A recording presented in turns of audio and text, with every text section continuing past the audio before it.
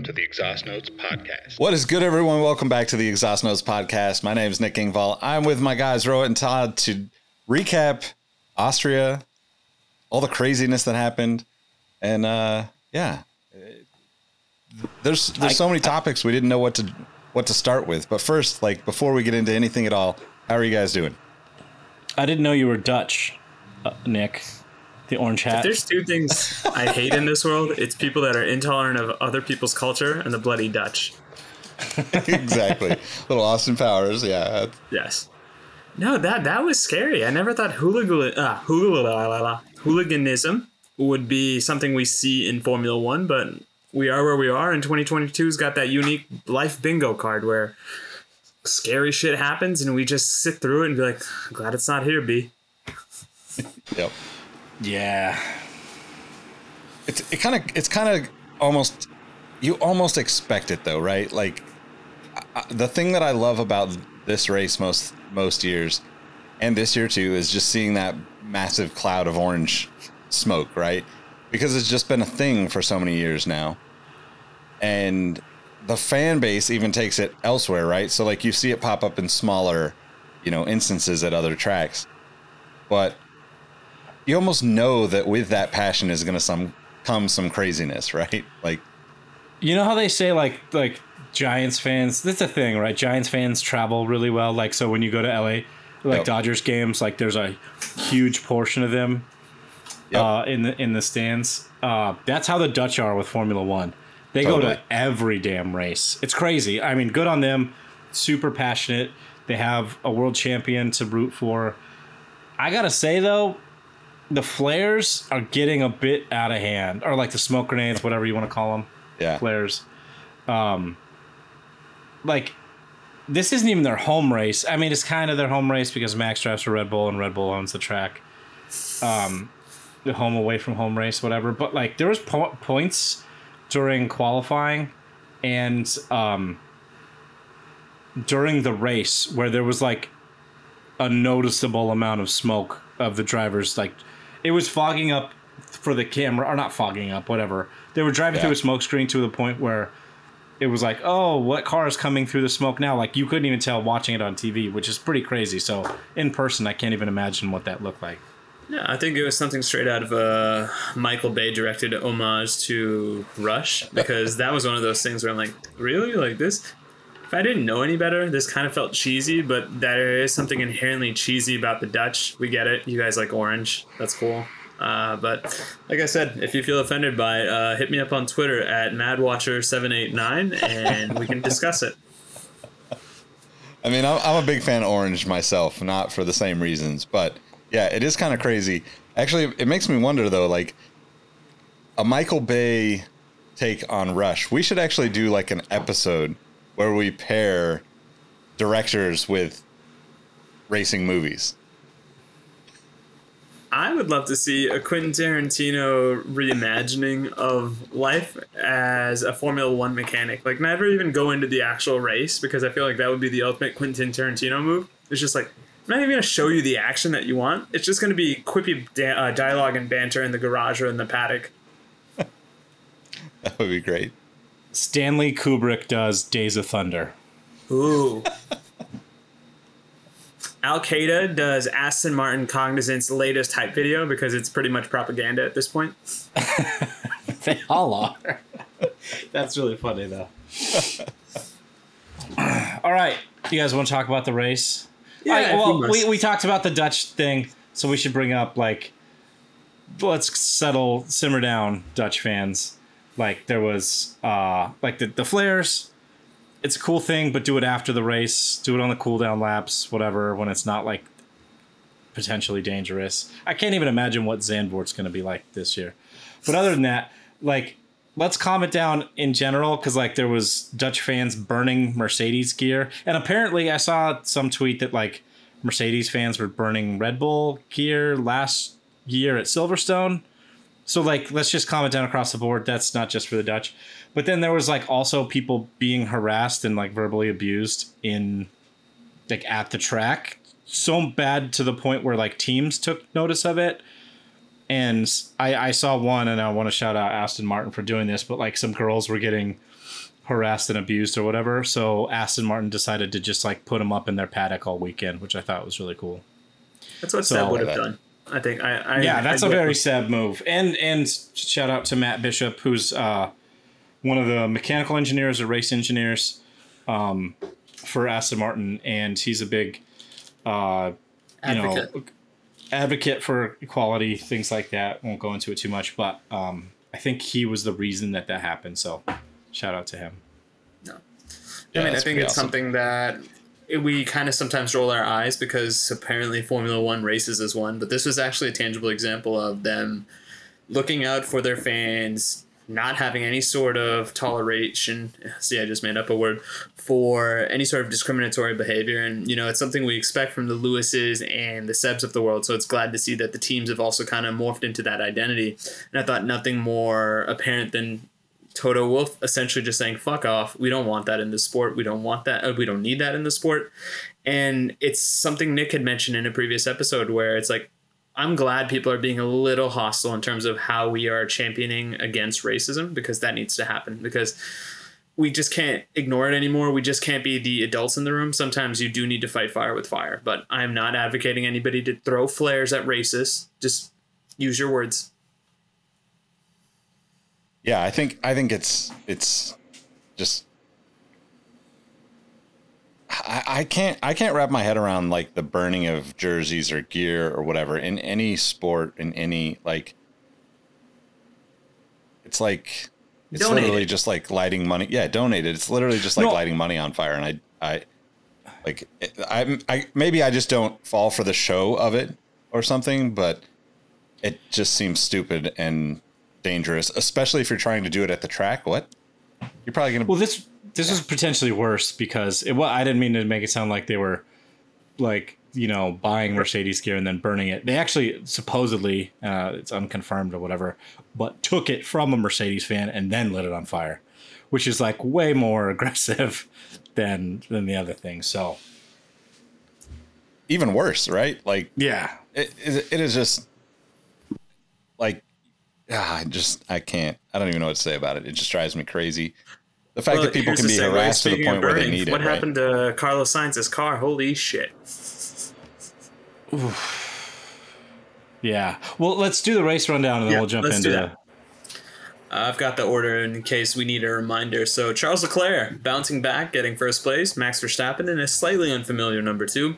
Lewis Hamilton, George Russell, Mercedes does it again. They just continue to be the most professional outfit in the entire grid with 3rd and 4th. Esteban Ocon, my guy, at number 5. Ratatouille. And then Mick Schumacher going back-to-back like Lethal Weapon covers in 6th place. 7th, Lando Norris. 8th, Kevin Magnussen.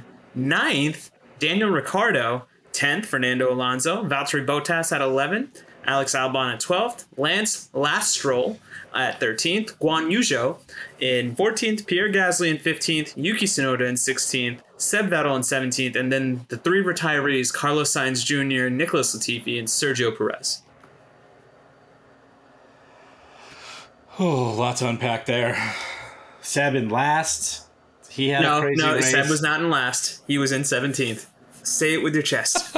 No, he was in last. Like if I'm gonna take credit or give congratulations for Danny Rick being in the top 10, even though he didn't necessarily earn it, I'm gonna put it out there that Seb was in last place because he was the last of the finishers. That's true. I was gonna say, how many points do you get for a 9th place finish? 2?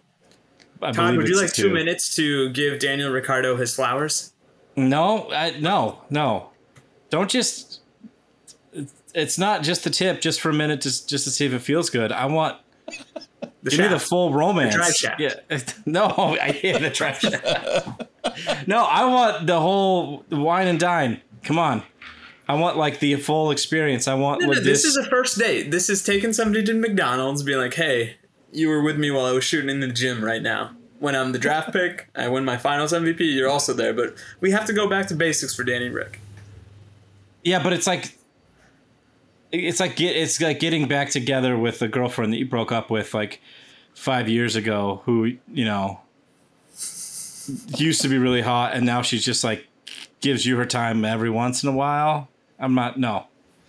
You got to prove it to me. All right. That's fair. So, tangent aside, where do we want to start, or who do we want to talk about first? Because I think Charles Leclerc proved it, and I know I've been his biggest detractor, especially in the last couple of episodes. But this was a resilient drive back, and then. Did he catch Max sleeping? Like, what was that overtake? Because I feel like it was almost hilariously comical from a defensive driving perspective from Max. Yeah, like, can we actually jump back? We definitely talk about Charles, but like jump back pre-race, because I was super confused yesterday after the sprint race because it looked like it was going to be. I even said it in the Discord. I was like, so Max wins by 20 seconds tomorrow. It just looked like Red Bull had the ultimate pace again, and Ferrari didn't have an answer for it. And then I heard after the sprint race that Charles Leclerc said, "Oh, don't worry. Yeah, we can get him tomorrow. We can get him tomorrow." Like, he was not even being like, let's go, boys. We got this, like, rah-rah or anything. He was like convinced, like, oh, we can beat them tomorrow. And he sure as hell did. Like, the Ferraris looked like they were just rocket ships today. I don't know where that pace came out of. Even Carlos, until he exploded, was super fast. And then that overtake that Charles had, which I don't know if it was like catching Max sleeping or Max knew he didn't have the points and he was like, all right, I'm gonna battle from P2 and see where this race goes. I can put pressure on him from behind, let him drag me along with the DRS, yada yada. And then he was like, had a couple second gap on him, like, almost immediately. So that was just an awesome weekend for Ferrari. I guess it would have been better if they obviously got the sprint race points, but they didn't do too shabby there either. So, and I would say this: it's an awesome weekend for Red Bull, all things considered. They got extra points this week because of the sprint race.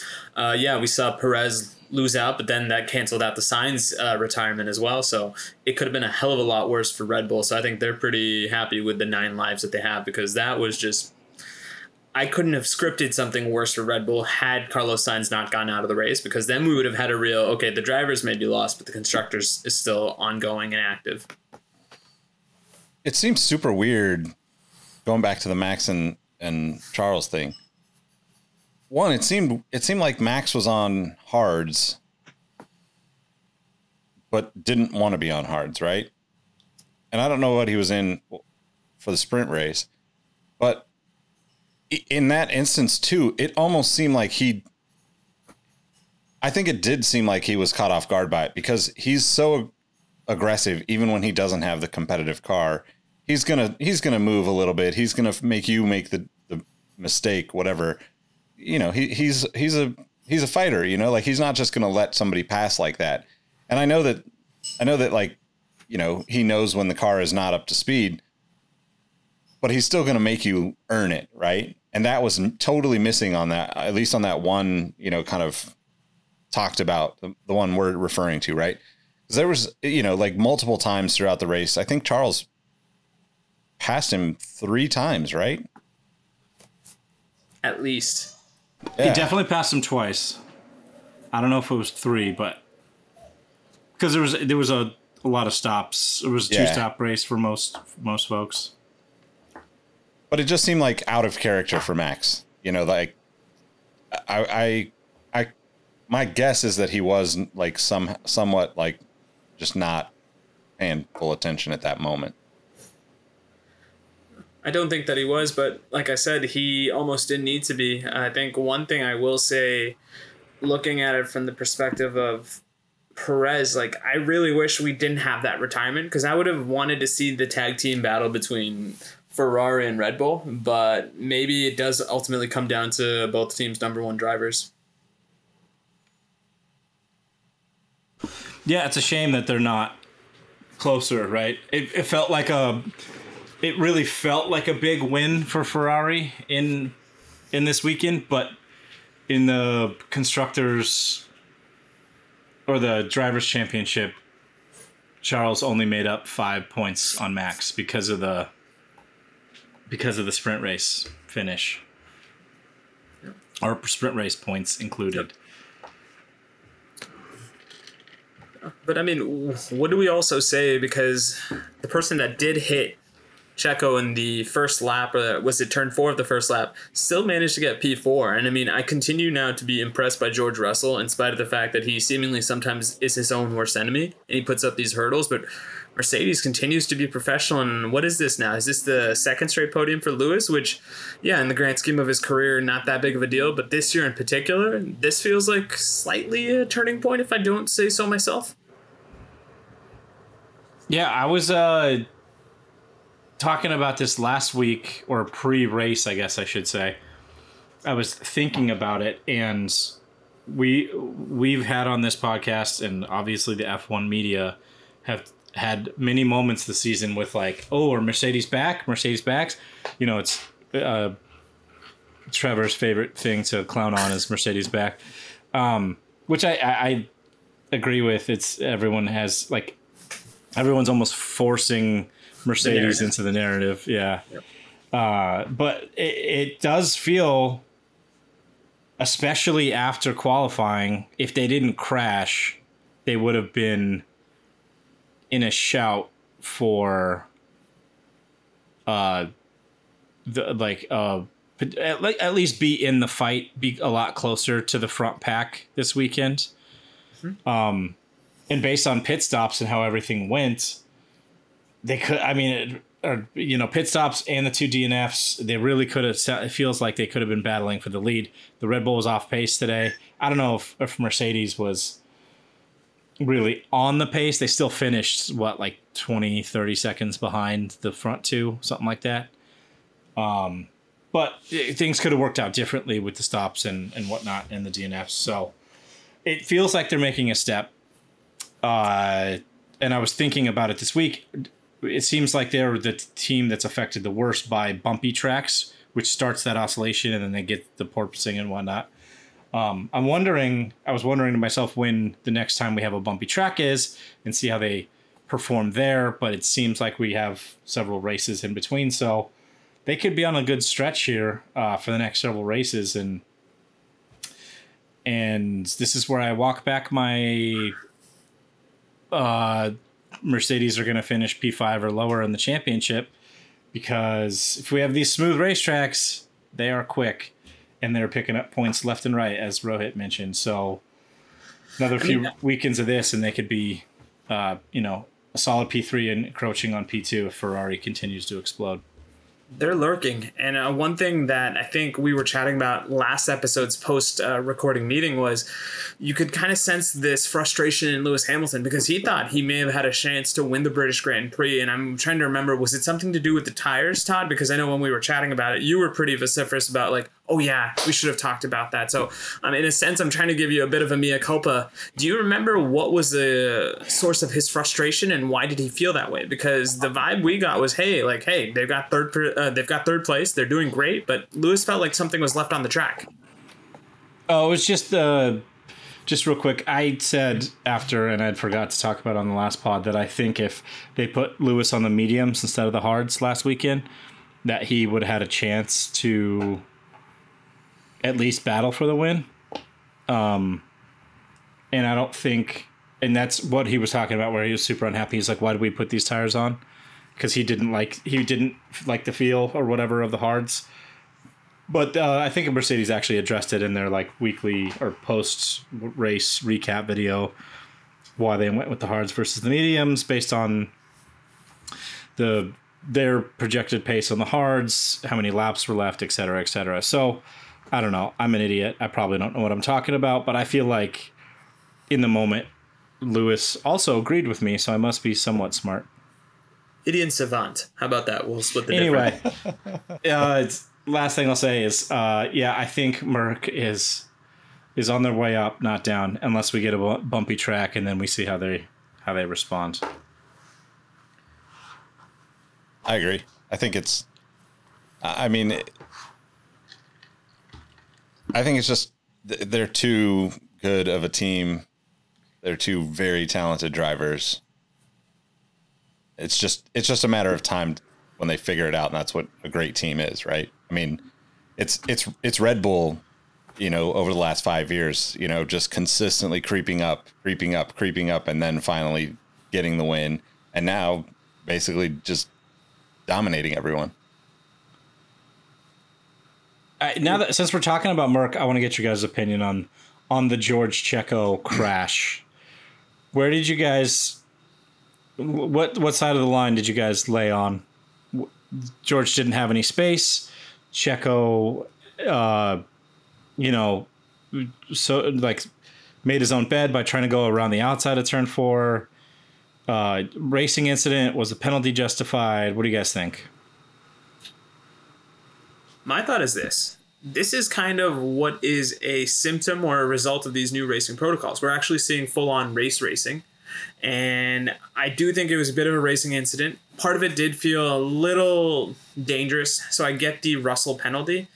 But at the same time, I think I don't fault either one of them for going for it. It's just a racing incident, so I compare it to a yellow card in soccer. Sometimes there are very professional fouls that are there to stop the run of play. I don't think it was that, but it was dangerous, so I get the penalty. Nick? I mean, it seemed like more Russell than Checo, but also like, you're going around the outside. Like, I don't know. It's tough to say. I mean, the thing that when I looked back at the replay earlier, it seems like Russell had more space to the right of him to make a little bit tighter of a turn. At the same time, where when you see like Checo turning and Russell still almost going straight out of that, when he would have, it's in my perception or my opinion, he would be turning more to the right. Like, I think the penalty was a little harsh. I think it's more of a racing incident, but I think that if there is somebody to blame, I do think it was more on Russell than it was on Checo in that situation, just based on the angles of both the cars going into that corner. Yeah, that was a really tough one. For me, I thought about it. I even posted in the Discord. I was like, I can't stop thinking about that crash because it felt so reminiscent about, not that the crash was massive or anything, but it did essentially end Checo's race. So I don't know if the penalty was enough or not like too much, because we've had so many incidents at that turn in the past, I want to say 3 years, for some reason, weirdly, always involving Mercedes or a Ferrari or a Red Bull. It's always involved one of those teams, but it's almost like the profile of that turn causes those wrecks to happen, good or bad. Like, so maybe the track needs to look at that. They mean, widen out the track on the run out or something. I don't know. But yeah, that one, like if you end somebody's race, I don't know if you can do like the punishment by how bad of a thing you caused. That doesn't really, I mean, they do that in hockey with how bad the injuries are versus, how many games they get suspended for. But I agree with both of you. I think it was more on George's thing, for the simple fact that Checo was actually ahead going into the corner just by like a nose. So you have to leave him the width on the outside of the track. But in Russell's defense, it's the beginning of the race. The cars are full of fuel and heavy. It looks to me like he actually was turning as much as he could. Like, he understeered a little bit, but if you start understeering and you turn more, if you've driven a car in anger before, you just understeer more than that, like more than you already are. So it was, definitely a racing incident, but more George's fault for the simple fact that Checo technically was ahead going into the corner. So it's just a shame that that corner continues to cause those incidents. Or maybe it's a good thing. I don't know, because of that, it was like the domino that fell that caused a pretty interesting race. So, yeah. I mean, and it's definitely, I don't think it was intentional by any means. I think to your point, right? Like, the car's heavy at that point of the race. It's not reacting even the way that it was the last time he drove the car, yesterday, for instance, right? So, yeah. I mean, Just, it Definitely. sucks when that stuff happens, but I don't know. It's Like I think the solution to it is smaller cars. Honestly, like the cars are too big, right? Like They're too big and too heavy. Like this stuff we've been saying forever. yeah. I mean, I don't want to like that's like really how I feel about it. And I like driving small cars anyway. But when I watch these cars and see them out there, like they seem like whales compared to some of the older cars that I get that technology has changed and they've made it safer and all these things, but I don't think that the size of the cars I think technology has progressed in a way that we could have smaller cars that are more nimble and agile and more fun to watch because there's a little bit more room on the track. I don't think that the tracks have gotten wider over the years, but the cars obviously have. So to that extent, that's the solution, right? Like the regulations just need to change to make smaller cars so we can go back a little bit on the size of them and give the guys more room to race. That would actually solve some of the problems with some of the other tracks. We don't need to go too far into this, but like Monte Carlo, for instance, right? Like Monte Carlo wasn't always just a procession. It used to be a really competitive race, but right now you're talking about driving a car that's 18 feet long, I think. Like that's ridiculous to drive a car like that in a roughly 2-lane road, let alone going at 200 miles an hour. I was just going to say the same thing, Nick, and I don't want to go too far down the rabbit hole either. But for the next set of regs, their baseline for car design or measurements should be Monaco. That's the track they need to think of when they make the car measurements or the widths maximum or whatever, or minimums. Make them that size, and it'll be good on Monaco. And like, think about that. If they made cars that would be good to race on Monaco, you take them to a track like Austria. We had 5 of these gigantic cars going into one corner today. Yeah. Double that. Put 10 in the same corner. That'd be insane. Like, granted, we'd probably have everybody crash into each other, but we'd be super entertained talking about whose fault it was. Yep. I'm gonna zag. All right, Rod. I think it's your turn. Well, I was gonna say I think it's your turn. You've got your flying Ocon in 5th. The fighting probably Ocons. best finish of the year, right? Zag and say I think we need smaller humans. Make the cars bigger.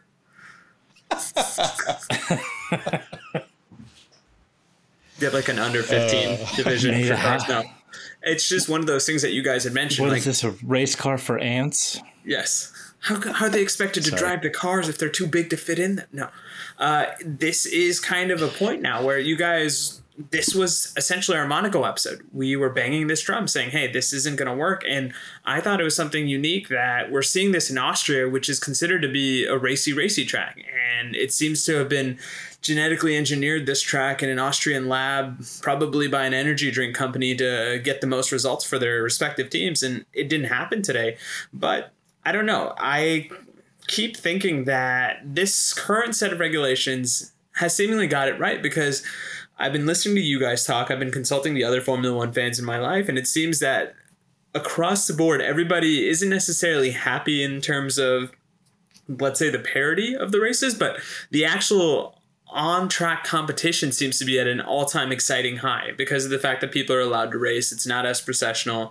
It's as if these race cars are actually meant to do what they're supposed to do, which is catch up with one another and duel each other for better positioning. So I am happy with where this is, but I'm interested to see how they will evolve for 2026.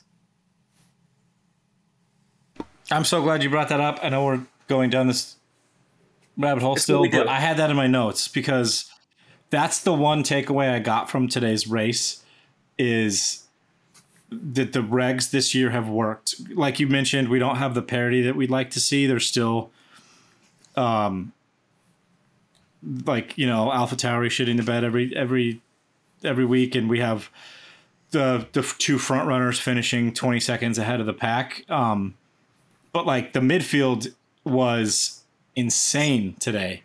Like I mentioned a second ago, there was 2 different moments in the race where we had 5 cars going into one corner, and they were like actually fighting, not just like it wasn't a DRS train all going into one corner. They were like all over the track, like fighting for position, taking different angles to different lines into the corner, trying to come out of that.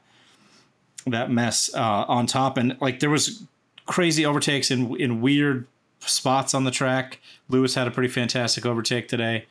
So the regs, that's all down to the regulations and this new aero stuff, and now teams are fighting it with a finger wag. Yeah, I have that on my notes too. Sorry, Rohit just wagged his finger at me. Yeah, it's a podcasting. It's clearly a visual medium. But no, what I was going to say is this is yet another one of those recurring segments we've happily stumbled upon, which is old guys doing cool things in cars. And I think this week was Fernando Alonso channeling his inner Dikembe Mutombo and just telling Yuki Tsunoda, back off, young fella. This is how big dog shit. He's turning into the new Kimi Räikkönen. Oh, he is definitely. Yeah. His interview after last week when he said like, "Oh no, don't worry," because I think he finished P4. I want to say P4 or 5, somewhere in there. Anyway, Russell finished 5, maybe. Yeah. Russell finished right ahead of him. I know, and he said like, "Oh, because he got penalized in Canada for the weaving on the straight," and then I guess Russell supposedly weaved in front of Alonso, and he was so confident in his post-race interview, like, "Oh, don't worry, it's actually going to be a P4 because George weaved on the street and they penalized me," like in the most sarcastic, perfect fashion. And then this week, Yuki just squeezed him going into turn 3 a little bit. It wasn't even like bad. He just like took a defensive line, squeezed him a little bit, which we saw Max squeeze Charles super bad yesterday in the sprint race, which let Carlos by. So it was like a pretty like acceptable racing move. Mid race, while he's going like 180 miles an hour, he just looks over as he's passing him and gives him the no, which was the funniest. That's definitely the funniest moment of the whole race today.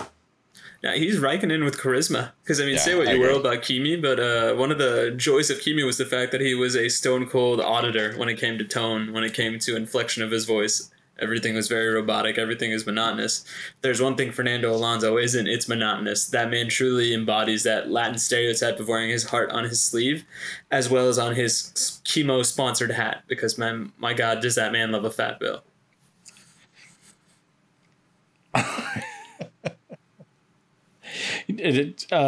Time for a crossover episode. I was gonna say, please get him on Crown and Stitch, Nick. On Crown and Stitch.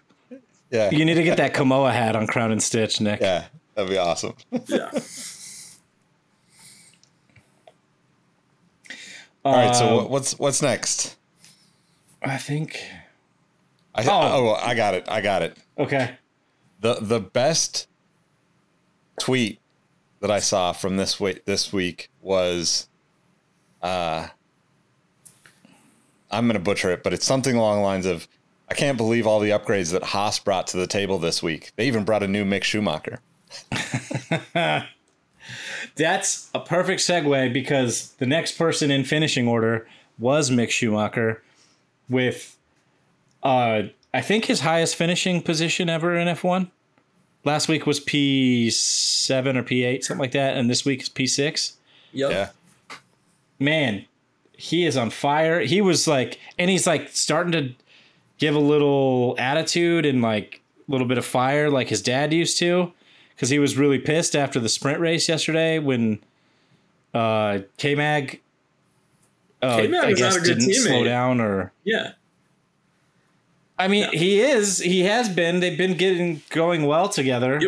You're right, but like, in that particular moment, with DRS. Yeah, in that particular moment, though, like the radio call, like, please tell him to slow down because I need him. And K-Mag just went, this is not Roman Grosjean. This is Mick Schumacher with points. And dare I say, he is a shark with blood in the water. All it took was that man getting his lip bloodied by Max Verstappen, getting that first batch of points. And now, like, this dude is a different guy altogether. And we're really interested to see how he evolves from this because I think it's safe to say that Magnussen's dog walked him for the better part of this first half of the year.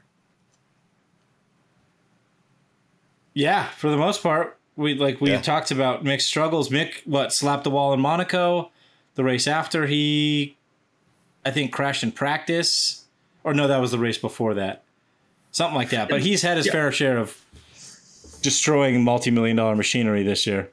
It's like Roman Grosjean never left. That's all. I'm stoked for him, though. Yeah.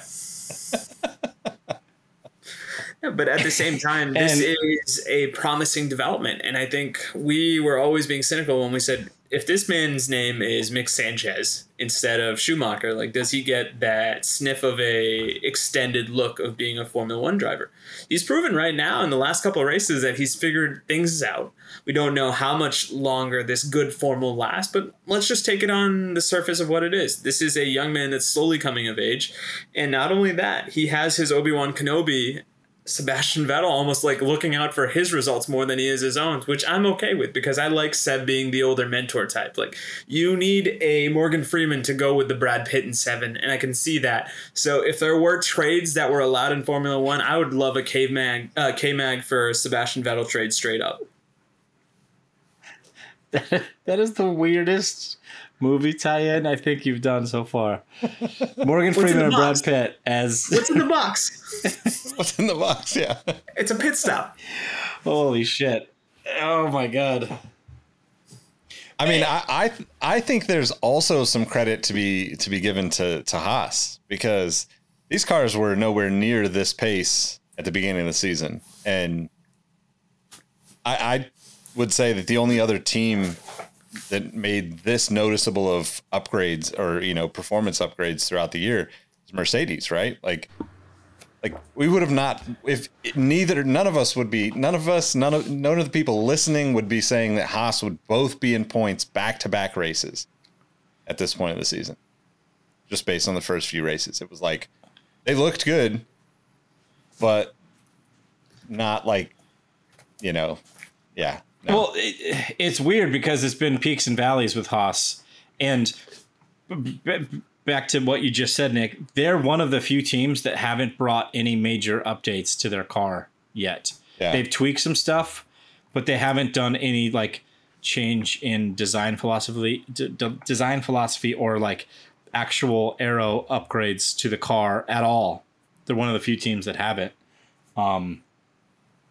And I know we're getting ahead of ourselves a little bit because just like in Monaco, they both DNF'd. Baku, Magnussen DNF'd. Canada, Mick DNF'd, but he was on track for points. But it seems like they're on the up.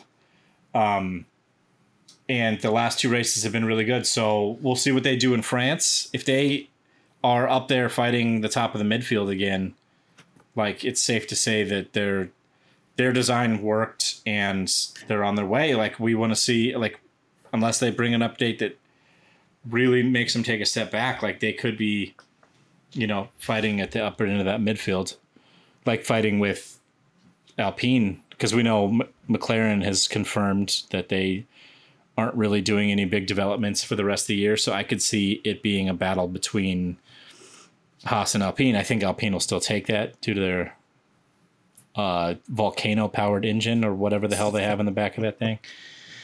But yeah, it's going to be really interesting. And now that like we have some consistency out of Mick, back to the point, man, if he gets a little bit of confidence on a little bit of a roll, he could do some damage this year. I mean, speaking of Absolutely. doing damage, I'm here for it. Yeah, Daniel Ricciardo scored 2 points, dude. Like, that's a crazy thing because now maybe that ship is slowly starting to pick up steam, because say what you will about McLaren, it's been a one-person team. And that one person, Lando Norris, has gotten them in 4th. And I almost want to say, like, he single-handedly carried that team to an above-average finish. And I just keep waiting for him to regress to the mean. But then I would also think that Daniel Ricciardo also has to be efficient at some point. And maybe we're starting to see that because Alpine is lurking, and it's one of those things that I think I have a little bit of emotional investment / attachment to Alpine because of our guy Ratatouille. But at the same time, like, I keep thinking, how much longer can you lurk before something has to give? And yeah, Fernando continues to do cool things, but I don't think they're as efficient of a team if my guy Ocon is the number 1 driver. I almost feel like for them to truly achieve their final form and actually deliver to their promise, Alonso has to dog walk him the way we were talking about Magnussen and Schumacher. So time to bring up the rumor mill. Do it. I think unless Danny Rick, for some reason, like wins the next 3 races, just literally complete change of form, puts sugar in everybody else's gas tank or something else, something of that sort. I think he's pretty much gone. Like he needs to solidly not even keep up at this point. It's not even just keep up with Lando. Lando was down on power this weekend because he had to go back to an old spec engine, old reliable as they were calling it all weekend. So he was down a couple of tenths per lap and still beat Ricardo by like 7 seconds or something crazy. Like he beat him solidly, and he was in a technically slower car, like same, chassis and whatnot, but like was down on power a little bit. So I don't really think that there's anything that you can do to save your seat there at McLaren Honey Badger. And the reason I say that is because we talked about this, and I think Trev was the one that corrected me on last week's pod, that it sounded like it was all but signed at Williams for Oscar Piastri going to Williams and potentially working out a new engine deal there. But according to the rumor mill, Oscar Piastri is now holding out because he's also talking to McLaren, which is very interesting. It sounds like that could be a thing that happens. It doesn't sound like there's an engine deal tied to that one, but who knows? That's also was in the news a couple weeks ago. It sounds like they're testing. They're doing, it's not an in-season or free practice test, but they're testing out, I think, Colton Herta in the next couple of weeks at some other track in the last year's spec car to see how he fares in that. So, I mean, like the writing's all over all the walls. Danny Rick is he's on on his borrowed way time. out. Let's just say that. Yeah. But I guess, can we flip the conversation in a sense? Like, are we almost underrating the leap that Lando's made? Where do you consider Lando's performance this year compared to where it was last year? Because I think he has matured as a driver. And dare I say, are they Orange Bull now? Because I do see a situation where the second driver may never be good enough if Lando continues to go on this trajectory.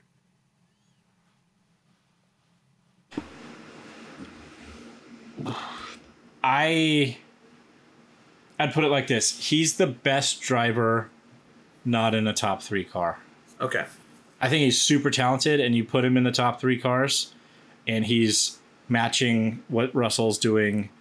Perez. He's matching what Checo's doing. He's doing what Sainz is doing. Like, I don't think he's probably on those top 3 that we always talk about with Hamilton, Leclerc, and Verstappen. I don't think he's there yet, but he's equally as good as what are all those teams, second drivers. Probably better than, I would rate him higher than at least Sainz and maybe on par with Checo pace wise. Mm-hmm. That's fair. Yeah, I think he's 4th or 5th. If I'm ranking drivers right now, just on driver skill, not based on car, right? Because I would, and that's to answer your question, Rohit. I think it's tough because last year's McLaren car was a much better car than this year's McLaren car, performance wise. And Lando made the most of it last year, right? Like, what do you have? Like maybe 2 or 3 podiums, probably another 4 or 5 4th or 5th place finishes. Like, I mean, he did really well last year in a car that was good, but not great, right? And this year he's doing, like he's better. Pushing. Yeah, wouldn't you say he's doing better this year in a worse car than he was in a better car? I think last so. year? Yeah, I mean he's right there, kind of in that same area. But the car itself, it seems to me like it's 10 or 20% less of a car than what he had last year, I guess. But we're also so early, we've still got half a season to go. Like, he's still got to get his 6 podiums in for me to make my hot take come true. So, or 2 wins. Would you take 2 wins I or really 6 podiums? Oh, I'll take 2 wins. Yeah, I'd really like to see him get his first win. He's starting to get up there in race appearances, and we don't want him to turn into the next Carlos Sainz. Yeah. He just won. I would say Hulkenberg is the comp to make. Well, he's got the all-time record, I think, most appearances in a GP without a win.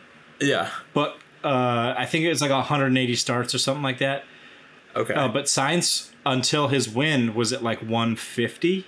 Yeah. He was creeping up towards Hulkenberg. Yeah. So there was something else I was going to say. No, I can't. Yeah. It's okay. I think it was related to Lando. Anyway, must have not been that important. I mean, to your guys' point, though, 81 points apiece for, was it Alpine and McLaren right now. So, I mean, I don't really think of those teams that way. I still think of McLaren higher up, I guess, but just might be me wishing my, wishful thinking fandom on them. So. Well, but like, if they're, what'd you say, they were tied on points right now? They are. Yeah. And McLaren has already confirmed that they're not doing any major development for the rest of the year because of God knows what else, the cost cap or maybe money troubles again. I don't think it's money troubles, but who knows? So they're all what? Unless like Alpine's reliability like takes some massive hit, they're all but already behind Alpine, even though they're tied. Yeah, that's a good point. No, it's all right. Anything else race-wise we should touch on before we talk about some fantasy? We've got everything we needed. We talked about Mercedes professionalism. We talked about the fact that even though Red Bull had a bad weekend, it could have been worse. We've talked about the fact that this was as resilient of a drive for Charles Leclerc in the sense that I think he really needed this, especially after the quasi-pouting session that the cameras caught with him and Matteo Binotto last week.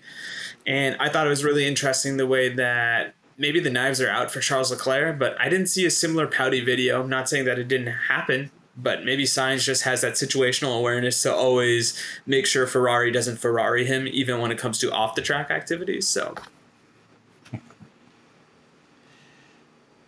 I actually have one more thing, and this is just my weekly rant on I want to choke out whoever's directing F1 TV. But now I have, like, real physical, like, this is just, you're not even paying attention at this. Like, okay, I'll start by saying the F1 TV direction was bad again. Not as bad as I would say last week, but, like, we're, like, a few laps in, Leclerc had just gotten in DRS range on Max, and you go to replay, the race start replay again. Like, fuck, we know it was 5 laps ago. We know what happened. Oh, God, it gets me boiling every time I talk about it. So just stop at the replays. Stop at the, at least the crowd shots are kind of interesting because of all the flares in Austria, like the smoke grenades, whatever. So, like, that's kind of cool. But the crowd shots, the replays, just pick a better time. There was definitely lulls in the race. Or just, like Google search picture-in-picture. It's been available for 40 years. But the one thing that was the absolute funniest thing this weekend, except for the finger wag, was the podium, the graphics for the podium today. They had in first, I can't really show it to you, but if you look in the F1 memes in the Discord, Sergio Perez in first place. They had Carlos Sainz in second place, and they had Max Verstappen in third. The best part about it, though, is that they're all color-coded to the right teams in the right positions with the wrong names and wrong people. So who is Carlos Sainz? And that Carlos Sainz was Max. Okay. Sergio Perez was Leclerc, and Max Verstappen was actually Hamilton in third. Oh, that's the chef's kiss of irony right there.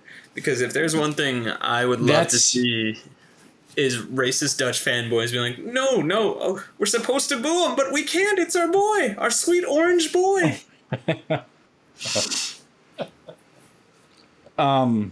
Yeah. That was the best thing that came out of this weekend, I think. Just whoever's there needs to be fired. I say it every week. I'll probably rant about it next week. Next time they do a replay. Well, I was going to say, next week is our halfway in your episode. Do you want to give us your top 3 or bottom 3 hilarious segues that made you the maddest? Because I feel like you could really, we could just call an ISO for you and just give you the rock for about 15 minutes and you could just show us how it's done. Wait, segues that we've done on the pod or segues that... The television segues. The number one thing of all time... Nothing will ever beat in Monaco last year when they were showing... It was after turn... I think it was turn 2, technically. It's like after the first turn after the straight in Monaco. And they're going up that little wiggle in Monaco. And they cut to a Lance Stroll replay of him like literally just turning around a corner. When there was a battle for the lead going on or a pass. Like that was the best thing I've ever seen. Or worst. I'd have to find it again. I'll find it and post it in the Discord. Yeah, the best worst thing. Yeah, best worst thing I've ever seen. But anyway, I don't know if I could find... I don't want to rant for 15 minutes on how much I hate that person's guts. It's okay. I feel like Todd could have one of those... You know those YouTube channels where they just completely go at something?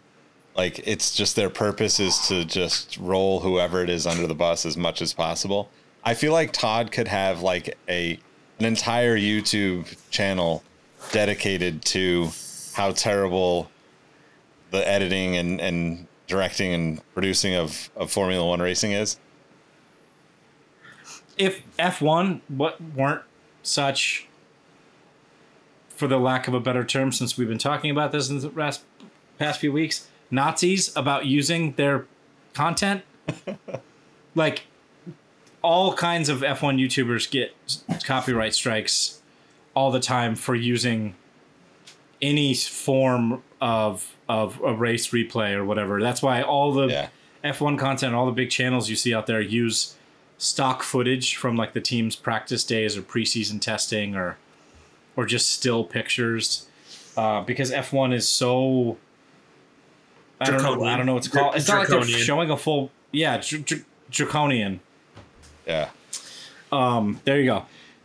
That's a fantastic idea, though, because I could literally learn how to edit, and every race I would have at least 15 minutes of content of bad TV direction. I feel like you've missed your true calling. Anyway. Because I know before Adam Carolla kind of went off the deep end, he used to have This Week in Rage, and I come to you now, Todd, for This Week in Rage, because your rants, your diatribes, your vendetta against Formula One direction really fuels my love of the sport even more. It's one of those secret joys I get whenever I start following a new sport is inevitably I find somebody in my life who follows that sport with a much greater fervor than I do, despite my infancy in it.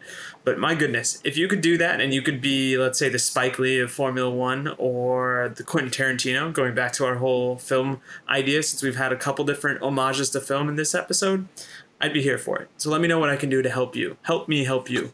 Be the Rod Tidwell to my Jerry Maguire. I love the idea, and I feel like that would be... I feel like I could get a good 10 to 15 minutes of me pissing and moaning about it in a like probably funny way. But, here's what we do. We have your son draw. Yeah. Like you tell your son what to draw, and then you would just show us how it would work.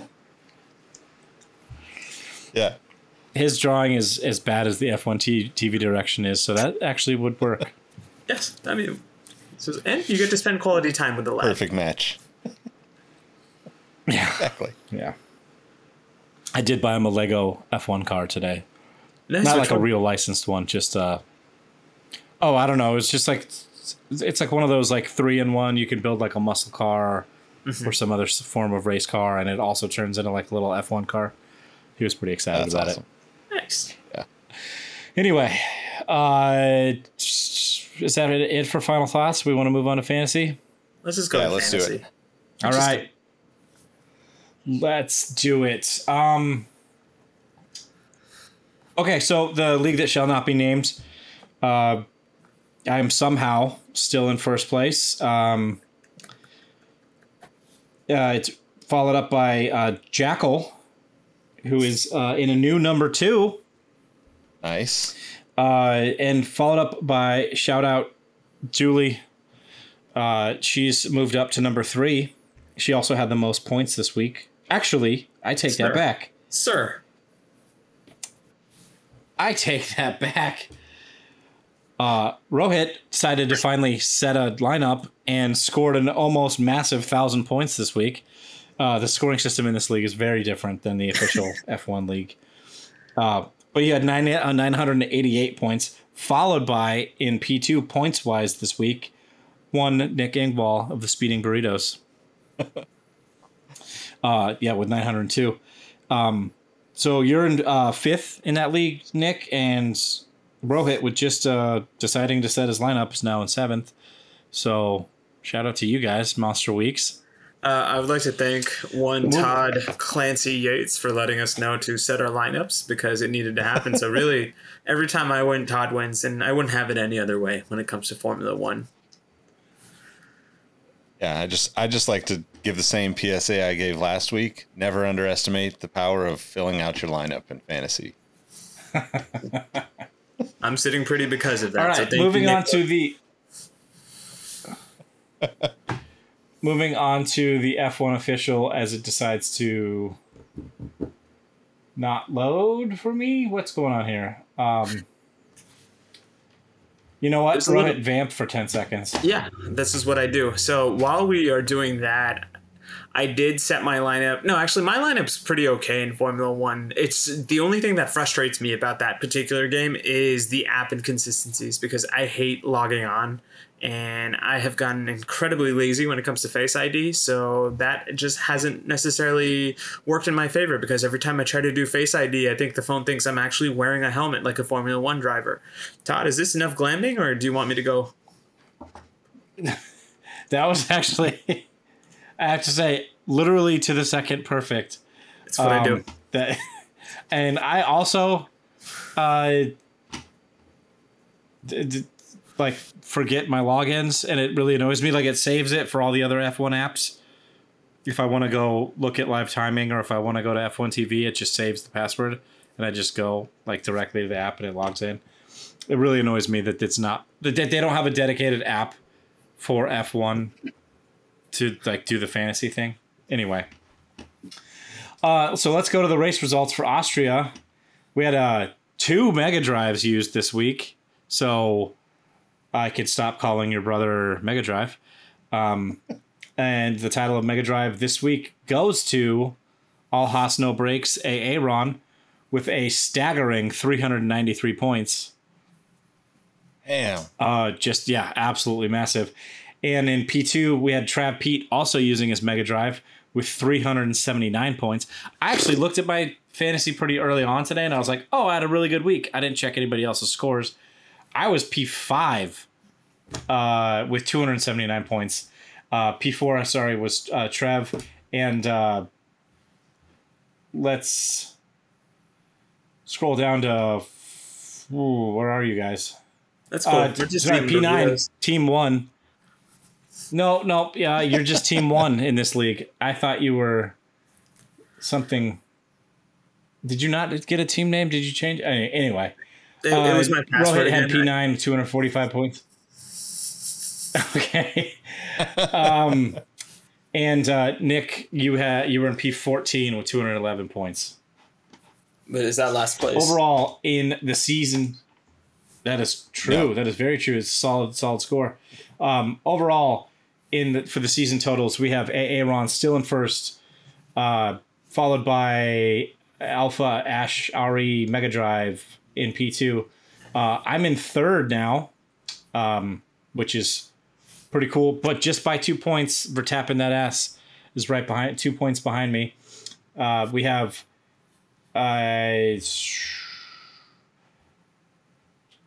where's team one? Team one in seventh. That's Rohit and Nick in P13. It's climbing on up. And lastly, the most important league, which is now, again, shout out to Rohit. He went even crazier with the color coding. And now we can see who won the race, who had the most points, and all the DNFs, which auto, like, I don't know if the color coding auto populates, but whatever you're doing with this is magical. Okay, that's just manual. I wish I knew how to do that, but thank you. As magical as your spreadsheet work is, your team, however, was not magical this week. You came up in P4 with 31 points, followed by myself in P3 with 47 points, followed by Aaron with 57 points, and Nick, I think with the new highest scoring total of all the weeks, with 69 points. Nice. Engvall? So, season totals. Nice. Season totals. Aaron continues to struggle. He's in P4 with 530. I'm also struggling. That's Nick. In P3 with 538. P2 is myself with 550, and Rohit continues his domination with 557.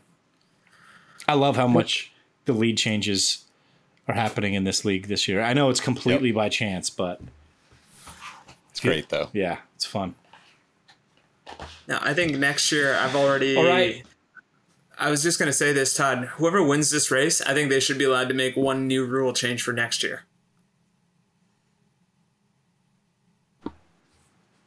Yeah. It's a cool idea. I think that's cool. I like it. Yeah. Unless that's Aaron, and then we kick him out. Yeah, that's true. Maybe that's the rule change. We kick Aaron out. Just make it podcast host. No, I'm kidding, Aaron. We need you. We need some balance in the Verstappen narrative. We get a new fourth. Oh man, yeah, I think that's great. It's cool to see it closer too. You know, like the points are all cool and like seeing all the different ways that you can earn points and stuff on all these other leagues, but like at the end of the day, it's like I want it to be something we want to pay attention to the full season, as opposed to like, cool, I got 1,000 points this week or whatever. So yeah, I'm into this format. Yeah, it's definitely cool. So we got a couple weeks until France. So like I think Rohit said, we're gonna do a mid-season recap next week.